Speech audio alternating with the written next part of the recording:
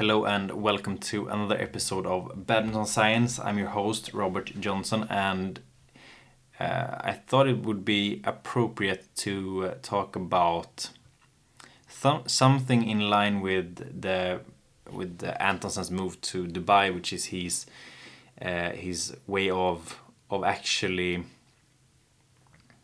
creating his own possibilities for improvement. And I actually I don't know the English word for this, and I hate it because it's I really need this English word, but I can't find it because it's not like you can directly translate it to English, which sucks. But basically, this is about what you can do to become the best athlete or the best badminton player that you can be. And I'm gonna do it based of a perspective which is that we don't have the resources to play at a national center, or the club you play in have sessions in the morning. You maybe you have work in the day, you have school or whatever. This is like how we can do this sort of professional setup, but without the professional resources. So a big part of this is gonna be the practice we do before school or work. Now, I said in the Swedish podcast that I've just recorded, I worked in a grocery store for a while, and some mornings I began work at 6 a.m., which is really early. And before that, I don't think we can benefit that much from working out before, since it's I had to wake up at like 4 if I was gonna do the workout before, and I think that it's too early. Like, I understand that you can do it, I just don't think it's the most smart approach. Now, if you can do it, then do it. It's totally fine. It's just that I have to go to bed earlier in order to be fully recovered. But I'm gonna talk about this in the sense that maybe have more of a normal job. You have a normal school schedule where you begin at 8 or 9 o'clock in the morning and you quit by like 16, 17. So we have the part of the practice, but we also need to talk about nutrition, because nutrition is a big part of any athlete's journey into becoming the best self, since it's responsible for recovery, for actually being able to perform, and well-being and so on. So nutrition is going to be a big part of this as well. We're going to talk about the video analysis. I couldn't pronounce this the last time either. It sucks. Video analysis. Video analysis. Okay, whatever. It has to be. You understand what I'm trying to say. And that's going to be of your and other players' matches and practices. However, I think you should focus more on looking at people in your own level, sort of. So if you are kind of a beginner, then you won't benefit that much of looking at Axelsen's shots, or like where he places them, or why he does what he does. Because if he's playing against Xu Tianzhen and you're like, why did he play that shot and why was that good? Because when I do it, nothing happens. Well, first of all, he has a technique that is basically perfect. Like, you can't really improve that much on it. Of course you can in the future, but as of right now we don't really know how to do it any better than he does it. And the players play really different depending on who they are facing, because of their knowledge about one another and their strengths and weaknesses and so on. So it might not be really relevant to look at how Axelsen is playing against the top players. However, you can look at his movement and um, some parts of his game you can look at, but the tactical might not be the best thing to look at. But footwork, technique, you can really copy a lot of things that he's doing, and like why is he moving? If he does a lift, like where does he move then? And there are certain things that you can do, but yeah, you need to be honest about that he's on a different level, so you might not benefit as much as you think. And I would also recommend that you listen to that you don't have any commentators on, because you need to really reflect by your own. Because if you have Morten Frost or Steen Petersen or another great commentator, then they will tell you what, like, they could be his coaches, so they understand the game at such a high level that you don't get to reflect on your own. And the big part of this is that you get to think about the sport. You have to think about everything. So don't listen to the commentators, just turn it off and like really think and analyze on your own. So that's one part. So I would recommend you to, if you can, look at people in your own sort of level. If you can't find that, then go look at some. I recommended that you go to badmintoneurope.tv, or like the Badminton Europe streaming service. Look at some qualifying matches to smaller tournaments. Look at some finals in smaller tournaments. Like look at a vast majority of look at just lots of different matches and just like pick apart like the first 11 points, or from the 11 break to the end of the set, or do something in that sense, just to really become good at analyzing what's happening. Because it can be too much if you're gonna do the whole game. It's hard to like rewind if you're gonna watch the whole game, or the whole match. So pick some part of the match and analyze that. And then of course I would recommend you to really film when you're playing badminton, play when you're doing some exercises or some drills in badminton. Film when you're doing some strength exercises that you might like, I don't know if it's good. Film them, look at them, and try to analyze as well as you can.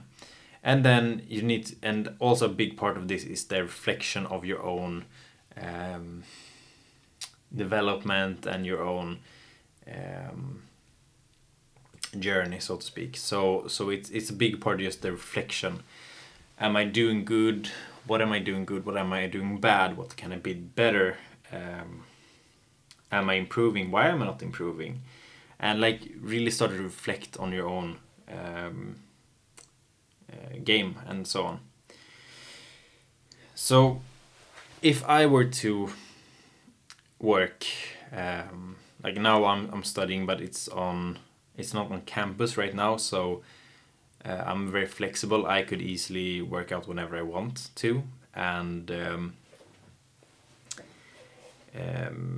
there aren't a lot of people that has that opportunity. So I'm just going to talk about if you start at 8 or 9 in the morning and you go off at 16 or 17, so 4 or 5 in the afternoon. And I'm gonna like if you're trying to be the best as you can be without the resource, then you probably can't work out more than you can probably not play badminton more than 3 times a week in the club, and there might be a competition or tournament in the weekend. But so I said badminton on Mondays, Tuesdays and Thursdays in the evening. And then I want to have 2 conditioning aerobic sessions a week in the morning, and I want strength 2 times a week in the morning. And on the weekends, if it's not a tournament, then I want to have some sort of HIIT or footwork session If you can't do a footwork session, then of course it's HIIT or the conditioning work. And I have 2 to 3 evenings where you basically do the video analysis. So let's just get started on Monday. So an easy aerobic conditioning session in the morning. And that's like, it should be about an hour where you can breathe through your nose and then out in your mouth. So controlled breath, don't get too tired. Just working the heart, like get going at the start of the week. And then a badminton session in the evening. Tuesdays, strength in the morning, and if you don't have access to the gym, it's totally fine. You could do a lot at home as well.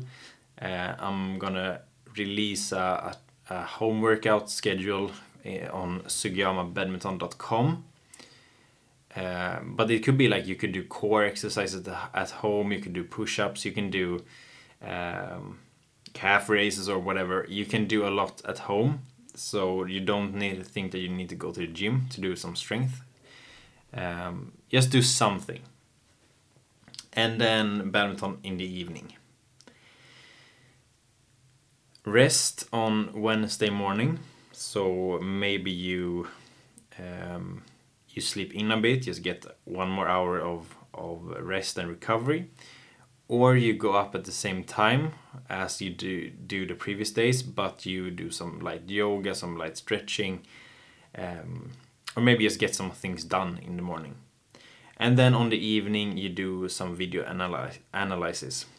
And that could be, as I've said previously, it could be of your own games, your own practices, or some just match you find on YouTube. It's totally fine. And now now this gets interesting, because now there are more things that we're gonna talk about, and that's the conditioning work on Thursday morning. And when we work out in the morning, the nutrition or the meal that has the most impact on your performance will be the thing you ate the big meal you ate the day before. So after you've done your video analysis, then you eat, and that food that you eat after will be the fuel for the morning workout the following day. So that's important.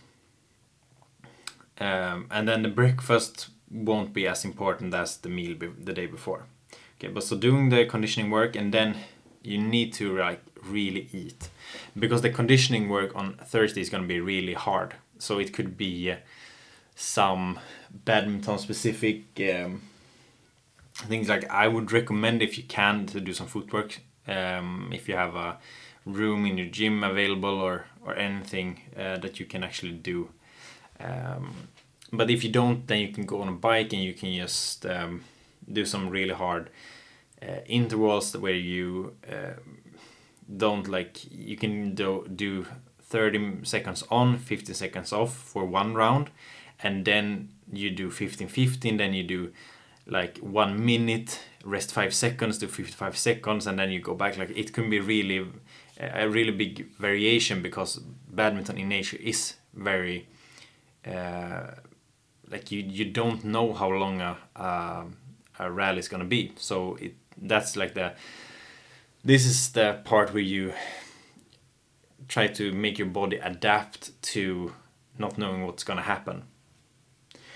So that you could do that, or you could do a set of or you could just decide that, okay, so I'm gonna do 30 seconds on, 30 seconds off, 10 rounds, then some easy work 2 minutes, then do it again for 10 minutes, easy work for 2 minutes, and then again. So 3 rounds of 30-30. So yeah, or you could do some max sprints where you do 30-40 seconds of your maximum work, and then you really decrease the load and just pedal on the bike to recover until you're fully recovered, and then you do it again for 3, 4, 5 times.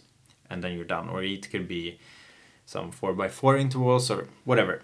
Something, but it's going to be quite hard on Thursdays. And afterwards you need to like really focus on your nutrition to actually recover before the night session with badminton, since it's the most important session. And in order to actually perform and recover and so on, you need to focus on like getting some carbs in you after you're done with the conditioning work in the morning. And then 1 to 4 hours before your badminton session, you need to consume a lot of food. You need to have a really big meal, because that's going to be the fuel for the session. And I would recommend 4 hours. Like this can totally, it's up to you, but I would recommend that. And then do a snack of, it could be some 1 hour before, you can do some yogurt and granola or oatmeal, some healthy sandwich or something. But you do a big meal 4 hours before, 3-4 hours before, and then a small snack which is really carb heavy 1 hour before the 30 to 60 minutes before the session. And now it gets interesting, because as I've said just before, the session or the meal the night before will fuel you for the morning session. But after the badminton session on Fridays, we have a strength session. So the meal after the badminton session on Thursdays need to actually recover. It needs to be a meal for recovery, but also for fuel. So it needs to be big. You need to like eat a lot. So in order to do this, like as soon as the session is done, you need to consume some carbs and some protein, just to break to stop the breakdown of the muscle tissue. So you get some. You don't need a lot of protein. You actually need really small volumes of protein. I don't remember the exact amount, but it's like just get some sort of easy protein. You don't need a protein shake like you can do, or you don't need a full scoop of protein powder. You can do half a scoop and like 2 bananas or something like that. But just get some protein and some carbs just to stop the breakdown of the muscle tissue. Get home, shower, eat a big meal of lots of carbs, some protein, and just like get yourself ready. And then, as I've said, Fridays you do strength in the morning. If you don't have a tournament on the weekend, you can do the strength session in the evening as well. But I think it's good to do it in the morning to get some recovery. But there is also there is some value to doing it in the evening, because you can actually recover from the day before, which was quite hard. If you're having a tournament on the weekend, then you can do just some sort of like video analysis or some reflections or some goals of what you want to accomplish during the weeks. And it doesn't have to be like, oh yeah, I'm gonna win the tournament. It could be I want to actually implement this in my game. I want to practice this, and just like do some reflections and some conscious thoughts about the tournaments that are coming. And if you don't have a tournament, then you need to do some HIIT or some footwork. I would prefer some footwork. Even some intense badminton training is perfect, like some multi-sessions or some really intense and hard badminton practice. You could also do some sort of strength if you want to as well, or some core or some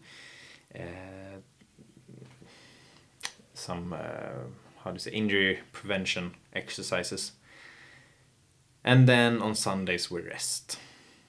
So just relax, maybe go for a walk, without headphones on, just like be in your own thoughts and think, and like really try to stress down. maybe do some video analysis as well if you have a tournament, and you can look at your own games and reflect on it. But I can also say that if you don't have any tournaments during the coming weekends, then you can actually go a bit harder on Monday morning with the conditioning work. So you can do, I still want it to be aerobic work, but you can do slightly harder aerobic work. So say that I want you to do like, I'm just gonna say something like 135 to 140 heartbeats per minute. So the heart rate is supposed to be somewhere around 135 to 140. Then maybe if you don't have any tournaments coming up, then maybe we increase it to say 140 to 145 or 145 to 150. But you're still keeping aerobic, but we can go a bit harder. But it depends, like if you have never done this sort of weekly practice, like with that much volume and that many sessions and like going up early every morning, then yeah, do the easy things and just build into it. And yeah, I think I've said a lot. I had a good monologue on my Swedish podcast, but I don't really remember what I said, and that's kind of irritating to not remember.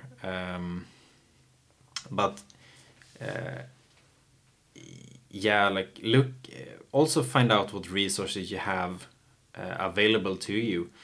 Do you have anyone in the club that knows a lot about nutrition, or how you should structure your workout schedule with strength and conditioning work?